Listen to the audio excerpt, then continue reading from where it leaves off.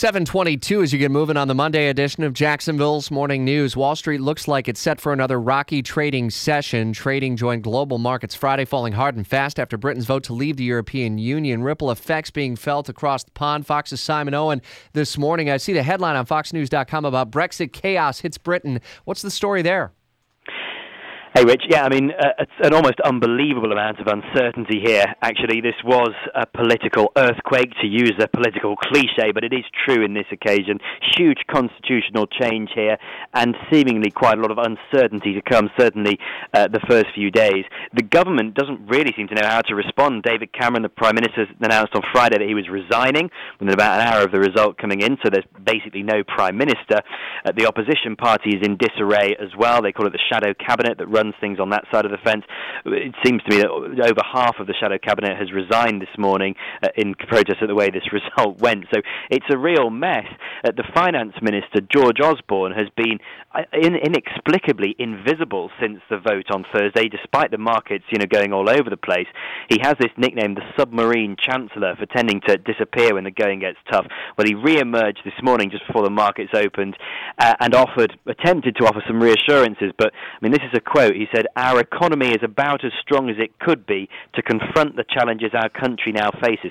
That doesn't sound particularly reassuring to me. Now, exit campaigners are saying that this is okay, it will all shake out in the wash, things will be fine, and Britain remains on course for a glorious future outside of the European Union. They insist this is sort of short-term volatility. But nonetheless, the pound hitting a 31-year low against the dollar today, it is certainly jittery, and there is a lot of uncertainty to come, that's for sure. Yeah, stabilization, I guess, is going to be the key word. You got Secretary of State John Kerry set to visit Brussels and London a little bit later today. What sort of reassuring words can obviously come and turn things around, or at least put things on a little bit more firm footing?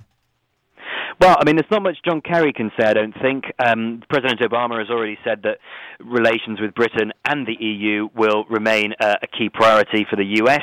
At the same time, it depends. A big question is, when is Britain actually going to leave? Because once you declare that you're leaving, then a firm countdown of 2 years begins. Now, if you're talking about negotiating trade deals, they can often take, I think Canada's negotiating a trade deal with the EU at the moment, and it's 7 years and counting. These are not something that is sorted out very quickly. And some of the exit campaigners here have turned around and said, okay, well, now we're out. Let's give it a while, maybe even a few years before we trigger this mechanism, to give some time to get things in place.